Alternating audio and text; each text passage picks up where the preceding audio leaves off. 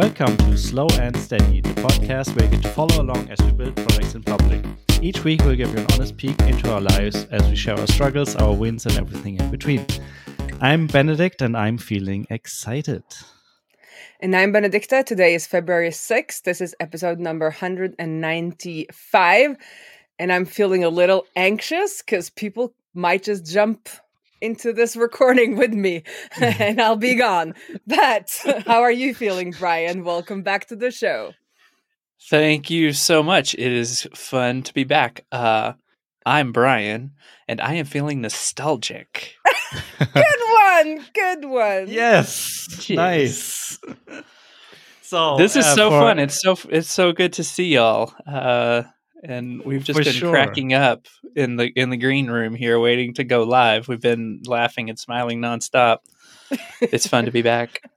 I have a suspicion that most of the listeners know you from back in the day, but those who don't, so Brian used to be, Brian and I started the show years ago. And, in the year 1914, I think it was. 1914, something like that. And we managed to record an episode every other year. And now I think the last time you were on was in March 2022. So it's almost 2 years. Almost 2 years. And we are super excited that you agreed to come back on and share what you've been up to lately. Super, super great to be back. That is nuts. I didn't realize it had been 2 years. I guess we've chatted, we've chatted a few times. And maybe I'm just used to whenever we talk, it's being recorded and then put on a podcast somewhere. But honestly, it's not. That's the only way we talk, right? Like, why talk if it's not recorded? Yes. If it's not recorded, what's the point? I mean, when we all get these AI pins that can record nonstop, there's no point to sit down and record a podcast. You can just take snippets of your daily life and just put it out there as a podcast. Sure. Any conversation you have with anybody, just live stream everything all the time. All the time. Yeah, that would be awesome. No, nothing will go wrong. Let's see. Thanks for looking up the notes on the last time we did chat. So that was almost 2 years ago. I was still at GitLab. I mean, it feels like an entirely different life ago. Yeah. So GitLab, short summary. The board games. Yeah. Right. Yeah. You were. I guess you just started at GitLab back then, even. Yes. You had recently won the competition, the board game competition, and were in conversations with the publisher about releasing it and stuff like that. And you were winding down JTBD app and JTBD consulting work. Yes. That's a short summary. Yeah. We talked in March of 22. So it was October or November of 21 when I first started at GitLab. And in March, 4 months afterwards, I was probably still like, yeah, this is awesome. This will totally work. And I would say things quickly things began to unravel. It's kind of just even a conversation inside the company as well that the old school GitLabbers are bummed that the old GitLab doesn't really exist anymore, and it's a public company. Legal's got to be involved in everything. The transparency value has to be, heavily, tampered down for legal purposes, et cetera, et cetera. I mean, and, to their credit, they went public, they've grown. I'm not sure how many people they have now. But when I was there, it was 1,200 or 1,400. And so, I think a lot of the people. Yeah. Yeah. And 100% remote, no office anywhere.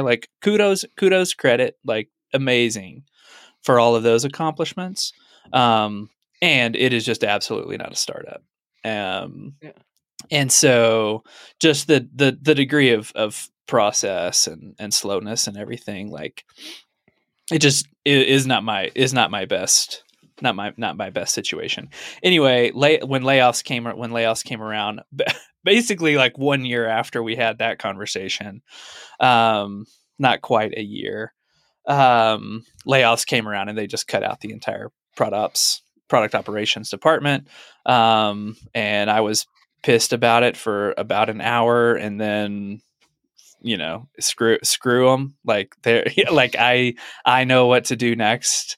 I can figure out how to make this work, for me. And so I just hopped back into consulting and have been doing that for, coming up on a year. So it is, gosh, there's so many things I want to say about tech layoffs and being laid off. The main one being, like, anyone who has experienced a layoff or anyone who's currently, like, still in the throes of it, man, you just have to truly believe that it is not personal. It has nothing to do with you or your skill set. Don't let any of that get to you. The number of, like, people I worked directly with at GitLab, who reached out and were just like, "Oh, man, that sucks. Hey, if there's anything I can do, let me know." Which I think is the case in most cases. Like, just don't let it get to you, and keep your head up, stay positive, and just do the next right thing. Like, it's because it's freaking crazy out there right now. Yeah.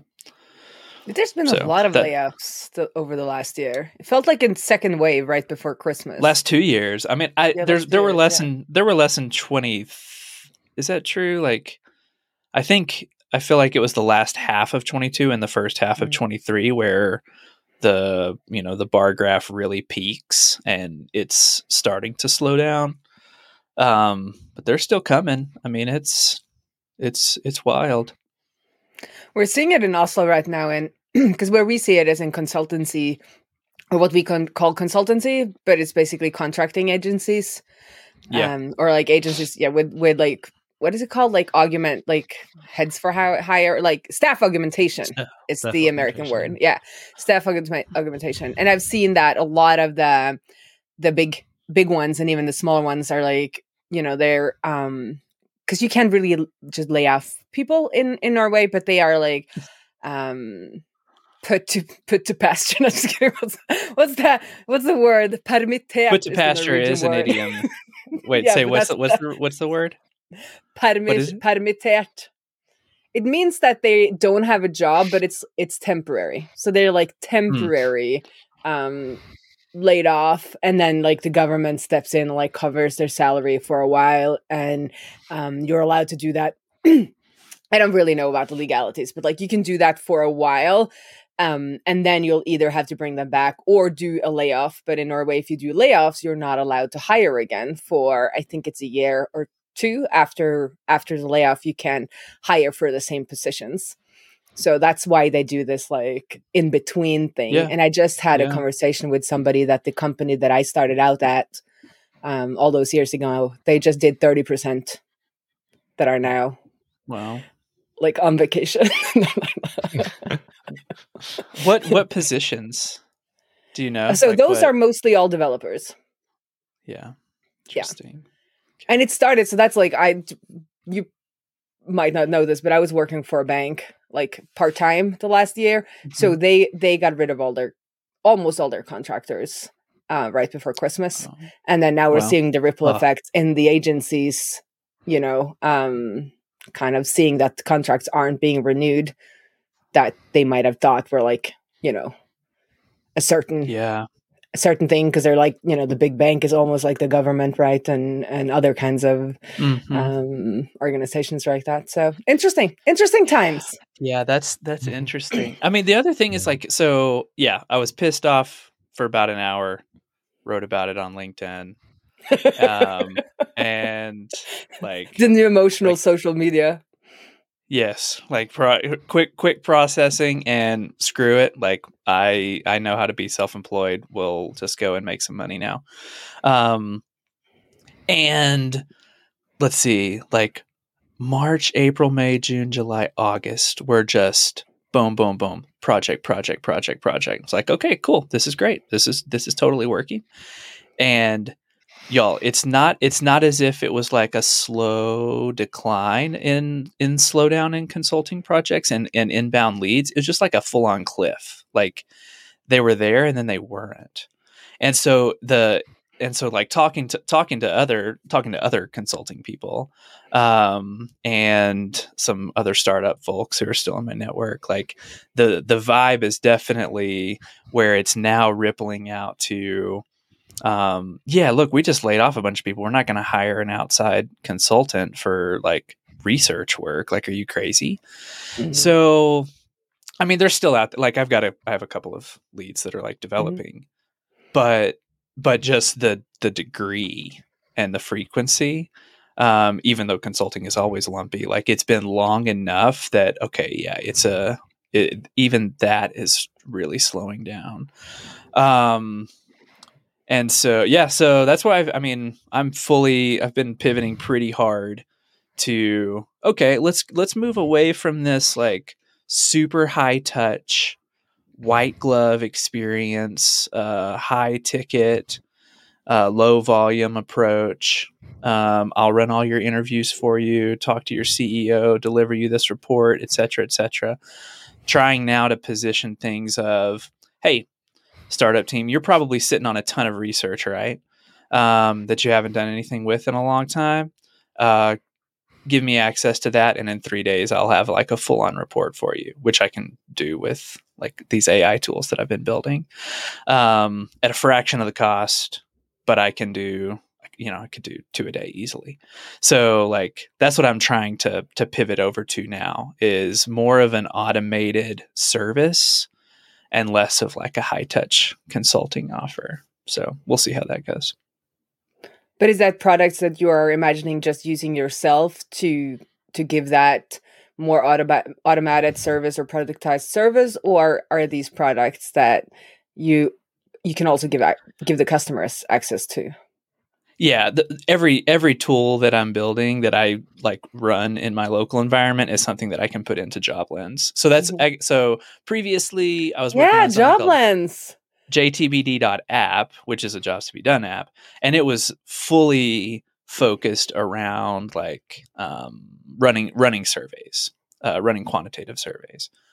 And at the beginning of last year, I had already been using AI a ton at GitLab, in all sorts of work.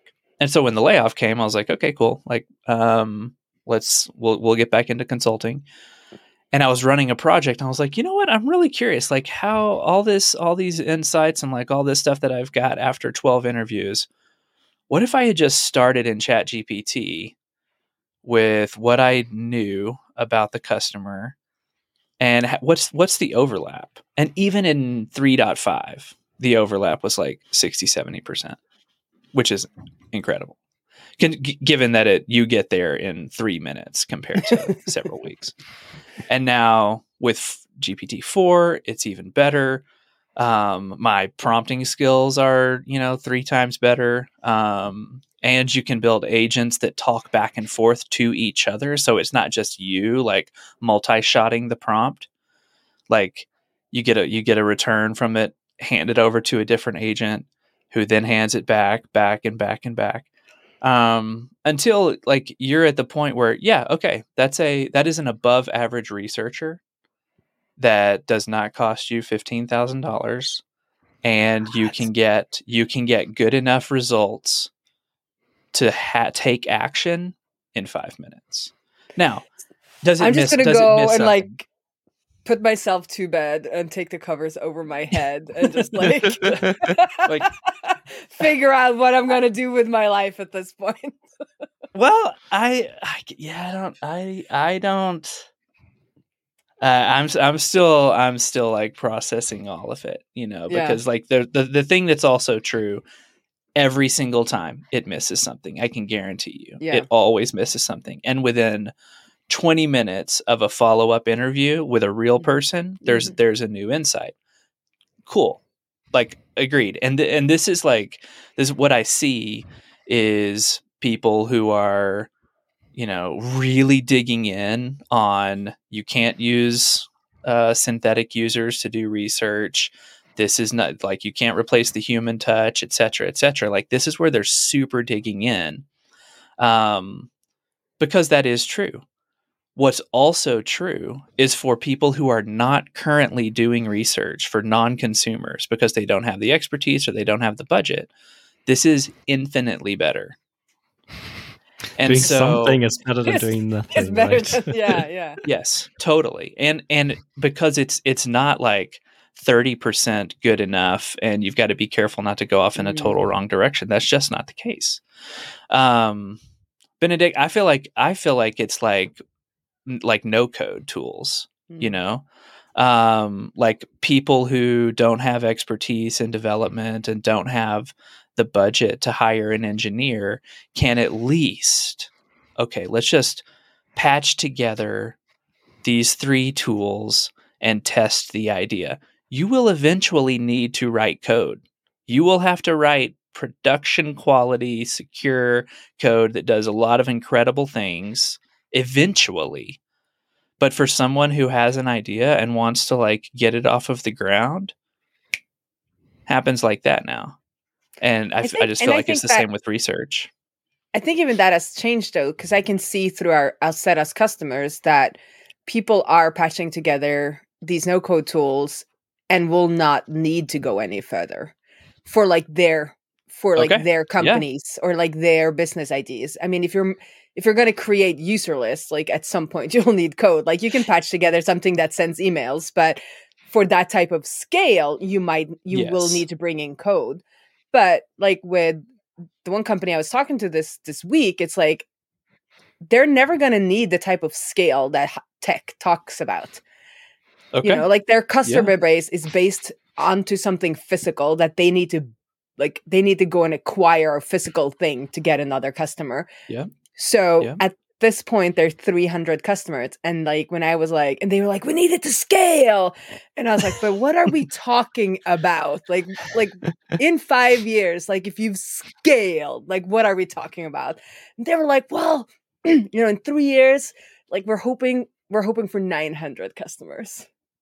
Like this is like if you go to the developer and ask for scale, they are going to build something heavily over-engineered if your scale is 900 customers. Like I could go in and manually fix your database with 900 customers, just update every freaking row manually. Like, like the need is just so much lower than like what we as like more tech people kind of like think about. Yes. So like there's a lot of businesses that don't even ever want it, that will never ever really need a lot of custom code. So maybe like in your case too, like maybe there are companies that will never really need to go out and do anything more than that synthetic thing that you're talking about, because their business case just doesn't, there's not a case, or it doesn't make sense like business wise or like money wise. Yeah, I could certainly see that. I like the analogy holds. Like we'll see, and the more that like the traditional, agencies and folks like career long UX researchers,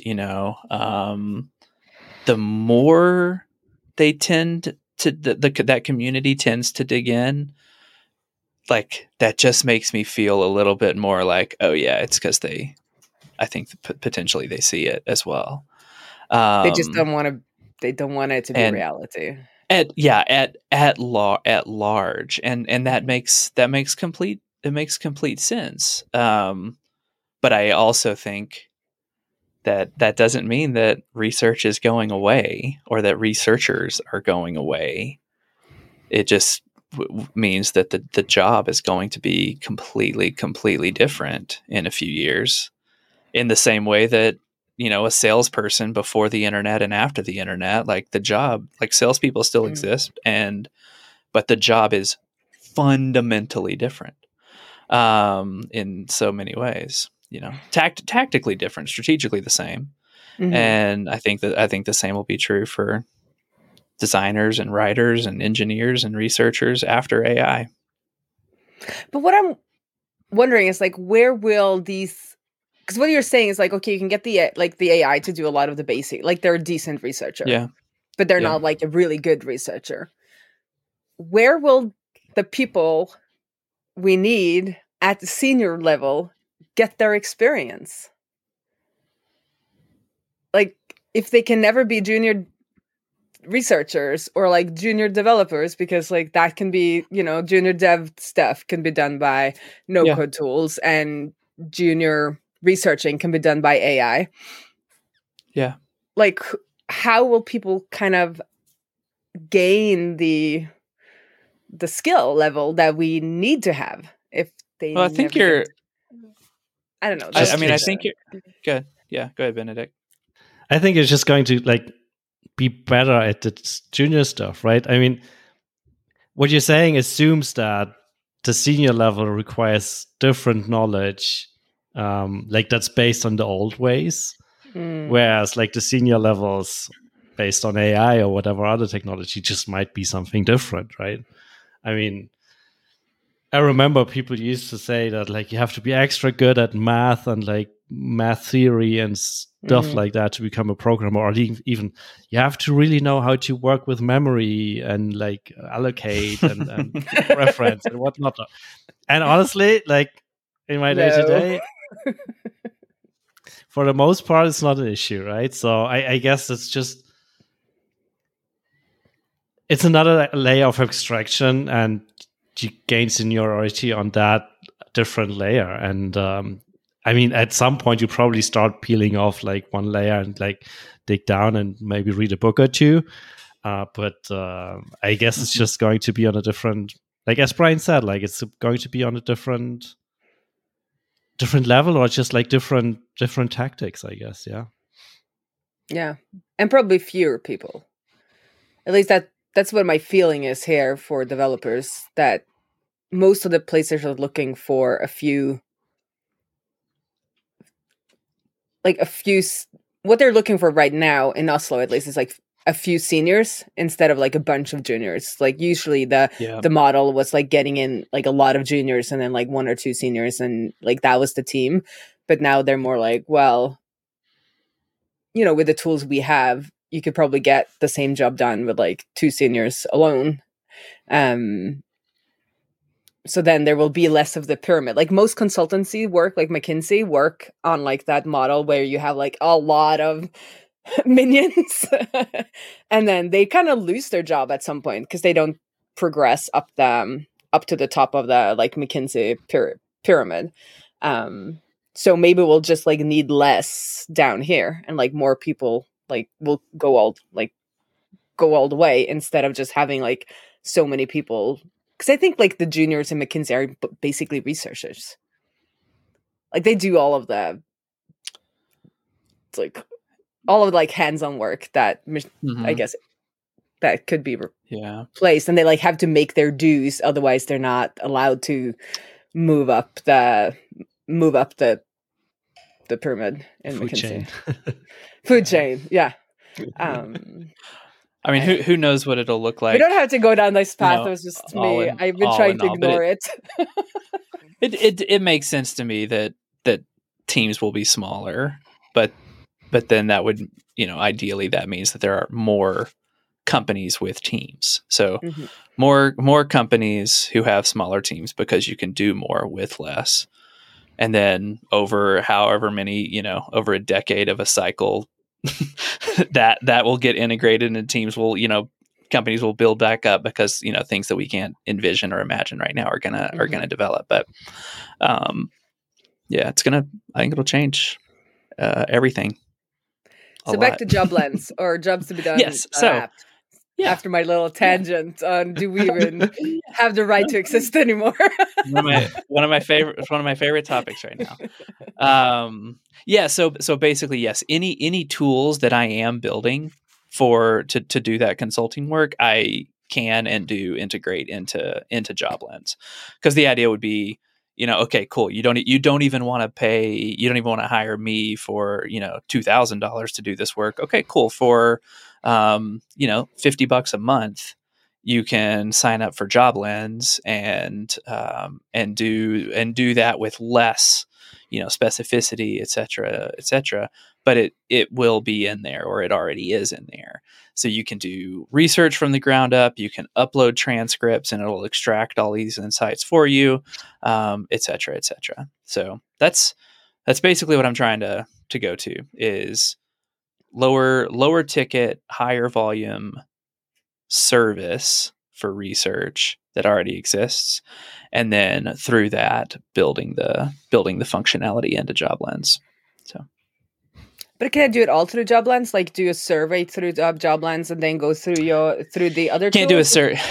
Can't do a survey yet. Like within JobLens. Like that would not trying to make an assumption, but to get the entire workflow done, to get the whole job done, it would eventually need for the user to be able to say, this job performer, these 20 desired outcome statements, create a survey that then I can use user list to just email all of my people to go take this, go to this URL, take this survey, and boom, by the end of the week, you've done an entire jobs to be done research project for $50. Like, that's insane. But that's where you want to go. Yeah. Jobs to be done is not big enough. It will eventually need to be a user research project in a week. But right now that's the vision. Could you get like an AI agent to interview the user? There are some that exist, and I right now they're not quite there. Like I have absolutely zero doubt. I will put my life savings on this. That will happen, and it'll probably happen within like a year and a half, where yes, you could have an AI agent conduct an interview that is in like the top 5% of any human you could ever hire to do that work. Yes, that will happen, and it'll happen quick. And then you won't have the problem that I have, that I just start talking in a user interview.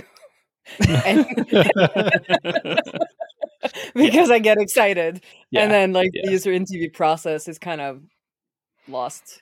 It becomes polluted by your bias, or et cetera, and that's what makes professional researchers really good. And you can instruct and train a model to follow that same behavior.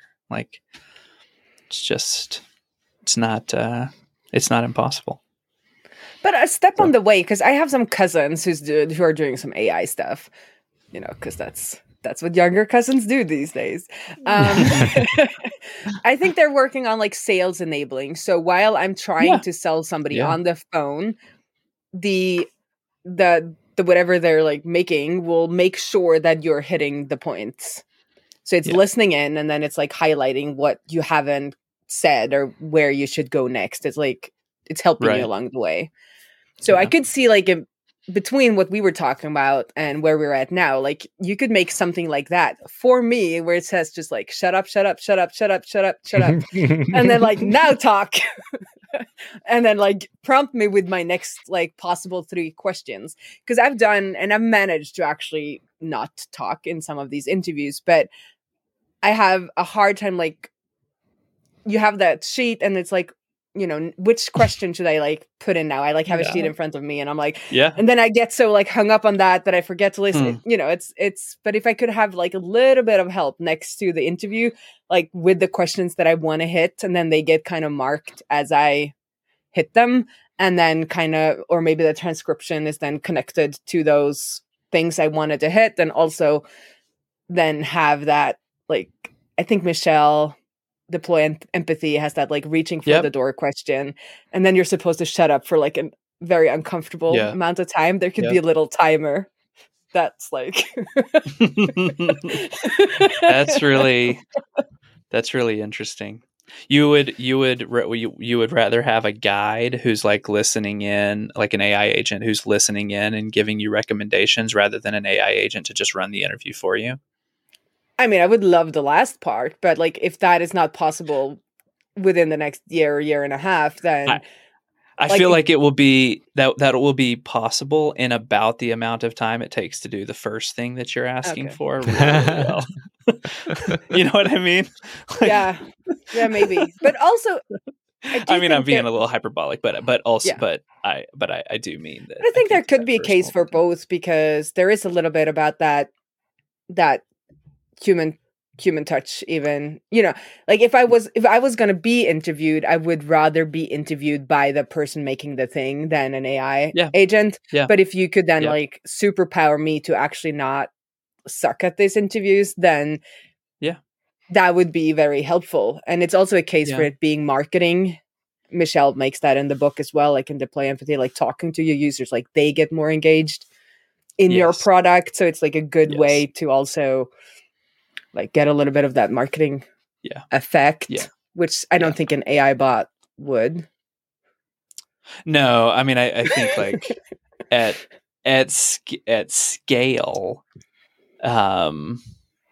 it will be mostly AI bots running the interviews. But if for smaller companies, like, it makes sense that you would rather hire a guide, and your users would rather speak to a guide, especially if you're doing the whole, hey, we're a small team thing. Thanks for signing up. Bots. Like, hey, I'm Brian. Oh, by the way, will you talk to Marvin, over here? Because I don't have to, like, that's not gonna fly. That's a good point. That's a really great point. Yeah. Let me know when you have it. I'll start making running user interviews again. Oh man, that is really fascinating. Okay. So where are you at with JobLens? At the moment.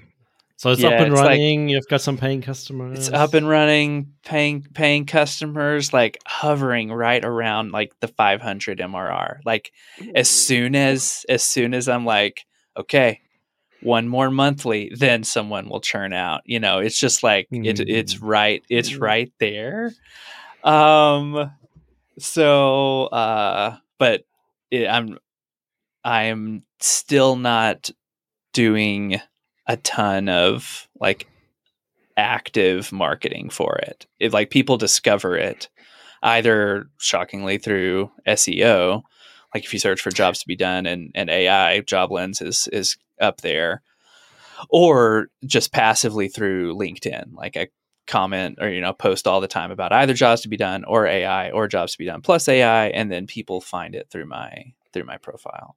So I'm not actively marketing it or promoting it just yet. It's got, it's still got a little ways to go. Like it's functional. Like you can get, I have people who are using it like crazy. And then some users who sign up, log in once or twice, and then, cancel. So like figuring out connecting that, the gap in there of, okay, why is this person so activated? What's all the value they're getting out of it that this person just isn't seeing yet? So trying to get people on the phone with me, to do the user research and to do the customer research. That's. Do you find it harder to do it for yourself than for clients? Yes. Yeah. Yes. So it's not just because we're not trained. It's because we're doing it for our own products. Yeah, but that's a huge value in hiring an outside person, is that they don't have any bias. They don't have like, oh, well, we tried that before type of stuff, or like baked in assumptions and an idea. That's why it's super valuable to hire somebody outside. But so it's much harder to do that for myself. And it just gets so meta too when you're doing a jobs to be done interview about the jobs to be done process, because the person you're interviewing is also highly biased, because they're like jobs to be done people. You are hiring you're interviewing a jobs to be done practitioner about they're like, well, and start talking like in the terms, and you're just like, okay, yeah, this is getting we're in the third act of Inception right now. So and anyway, but it's coming along. It's coming along. Probably also becomes hard to tell if they're like, because they know the process. You have to still make sure that they're actually telling what they're actually doing, not what they're supposed to do. Right. And then they end up reviewing you and like, you're doing this entirely wrong. You shouldn't ask the question like this. You didn't ask me this question, so I'll ask and answer. I had one of those, and it was just really, really funny. I mean, at the end, it really is just like, okay, what is the outcome that they're looking for, and so just trying to get to that. But that's where it is. I mean, development is kind of, like going along slow and steady, and because I'll develop these tools for a project, or to share some free resource on LinkedIn for marketing. And like, okay, cool. That's a feature, that's totally something I can build in. And so it's everything like those things are synergizing really, really well. It's just that consulting isn't bringing in as much as it needs to in order for me to feel like fully focused on it. So that's like where I'm trying to figure out, okay, do I try to pitch to a startup studio or, anyway, so that's where it's all at. Well, listen, I got excited about AI now. First time I've been a little bit like positively excited about AI. Yeah. I mean, there was this book, it's called The Age of Spiritual Machines by Ray Kurzweil, who now is famous. Like he's like the AI guy at Google or Alphabet or whatever they're called. And when I was like 19 years old, this band, Our Lady Peace, Canadian band, they had like a couple of like radio hits, but they were a legitimately good band. They had an album called The Age of Spiritual Machines. And I was like, what's this about? And so it was Ray Kurzweil's book. They came out in like 98, 99. And the whole thing is about AI and about how, as we make machines become more like us, we will also become more like the machines until eventually, there's a new species on Earth and they're indiscernible from blah, blah, blah. And like, it scared the hell out of me. It sounded so dystopian and terrible. And like, my wife will tell you, like from, our mid 20s and on, I've always just been saying they're coming, like, just get ready. Like it's happening. Everything he says in this book, I mean, to a degree, like it's been debunked in a number of ways, but in some important ways, he's fully true. It's fully right. And so I think I've also just had like a long time to be thinking about when we create a new species, like when we are now on planet Earth with another, like a species that's as intelligent or more intelligent than us, what's that going to be like? And I honestly believe it's happening, and it's okay. It's gonna be okay. Is it? Yeah. I'm just becoming. I think we have that like as a snippet somewhere where I'm like, I'm becoming more and more of like a Luddite. I'm like, everything in my house with like buttons that I can like move. Like I don't want anything to not work because I don't have internet or like battery power. But I guess I'm connected to the electricity, so I live in a city. At some point, I'll just become one of those preppers and move into the woods and be like, no, I'm not that bad. I think it's more my like Ludditism or whatever we want to call it is more about like everyday life, where I was just like, I don't want to debug my light switch. I just want it to work. Thank you. Gosh, right. And I don't want an AI to like guess if I'm in the room or not. Like I might be in the room and I want to turn it off. Like there are like situations where at least I want to override things.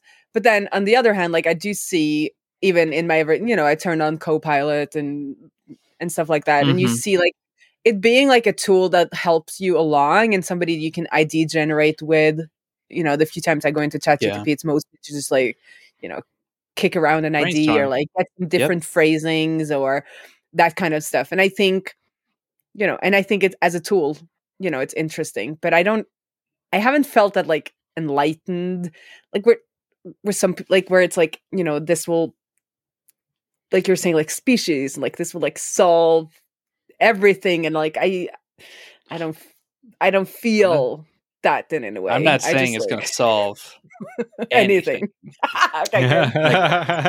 It's going to be very, very different. And like the fundamental challenge of the human condition is going to be the same. Mm-hmm. It's just that like the tools around us they're changing. They're going to change.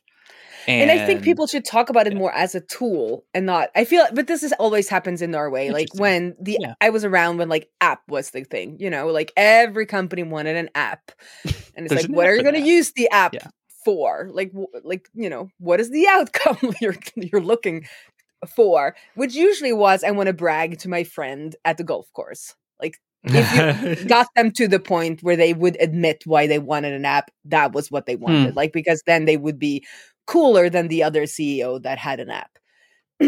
And at this moment in Oslo, I feel like AI is there where every company wants to brag about doing something AI without like like that hammer looking for the problem.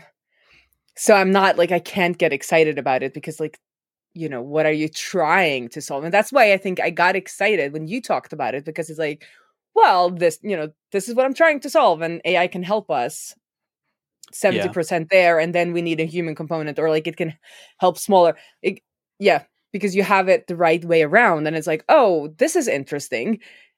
But the conversation that I'm hearing was just like, we need AI. I'm like, and then usually what they need is just like a good old fashioned like algorithm with like process, maybe 3 if else. Like that's what they are actually asking for, but like how they're asking for it is like, we need some AI. It's like, no, you don't. I could see that.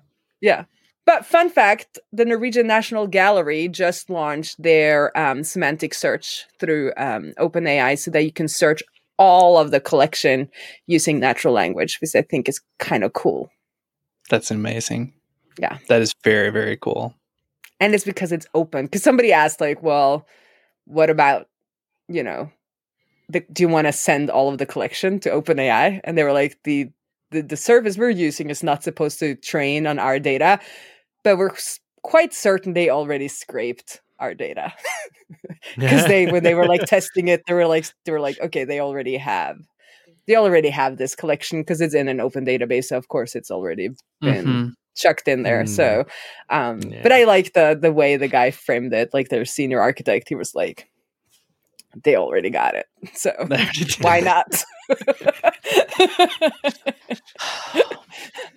Why not pay them so we can access our own data? Exactly. No, but we are, at least in Norway, there has been we've come a long way the last 10 years about whatever is paid for by kind of the government should be open. So, all of the travel data is collected, at least is centralized, and then services are created that small travel companies around the country can then use, and they don't have to like rebuild that themselves. Cool. All of the mapped geo data was like opened a couple of years ago. The National Gallery is all kind of open in a database that anybody can like use. So that's reasonable, logical governance. What's that feel like as an American? What's it feel like to have? Let's not go down that route. Reasonable governance. Let's not go down that route, but it feels okay. Well, there's bad stuff going on right now. Yeah, of course. So, yes. So with our government, so let's just stay there, stay in the tech sphere. But I do enjoy that they've opened a lot of these APIs. I think that is really good, and we're starting to see some benefits from it. Yeah, that's nice. Yep. One thing I wanted to ask about is how's your game going? Like, how's Backpack doing? Yeah. Are you using AI to create it? Sorry, I'm gonna shut up. The last time we talked, we had won that contest. We were, I think I said, in talks with the board game publishing company, but slow.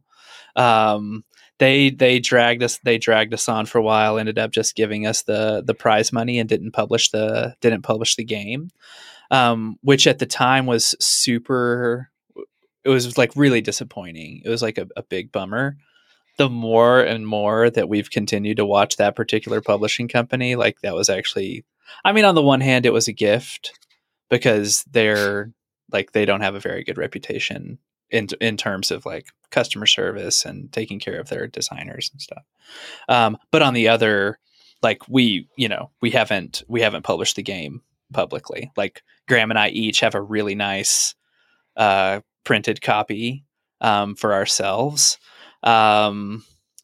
That like anytime we play it, we're like, oh yeah, that actually needs to be tweaked just a little bit. Like, so there's still stuff in it that needs to be better or that needs work.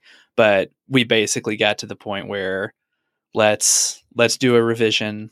Let's get some artwork. We each have a really nice version of it on our board game shelves, and like that's good enough for right now.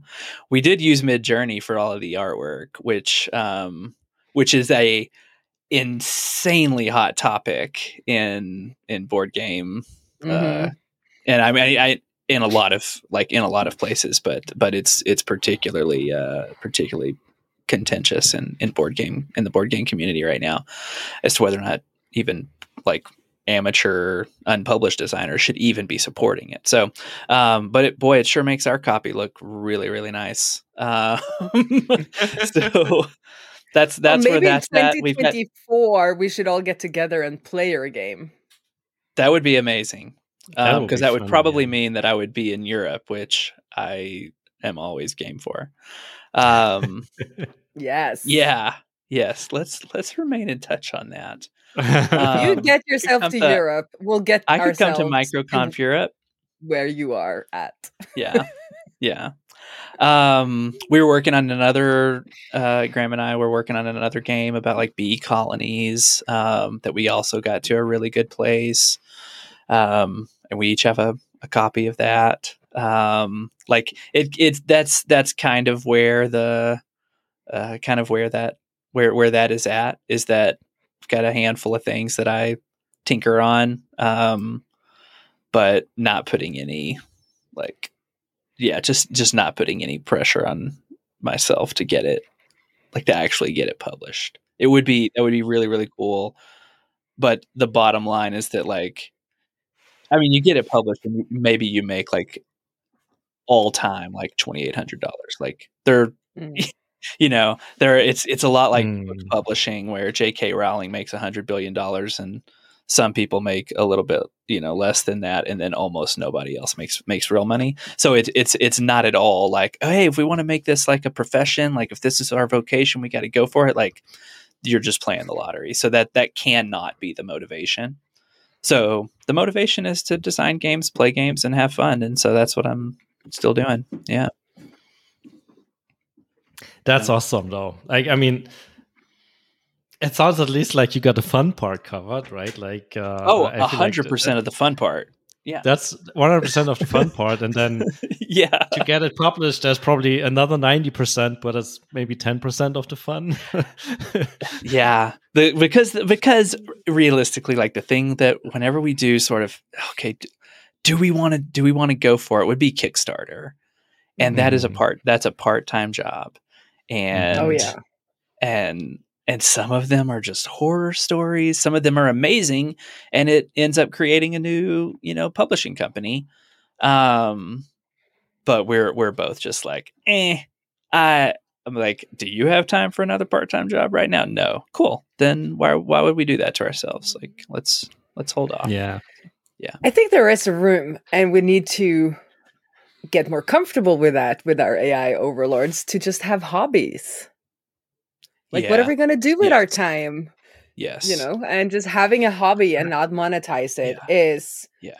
And I find that hard because a lot of my hobbies is things that are very close to what I do for money. Like if you code something fun, like, oh, it should, it's business right away. But like learning to say that, no, this is a hobby project. Like this is for fun, for relaxation, for, those artistic needs that you might have.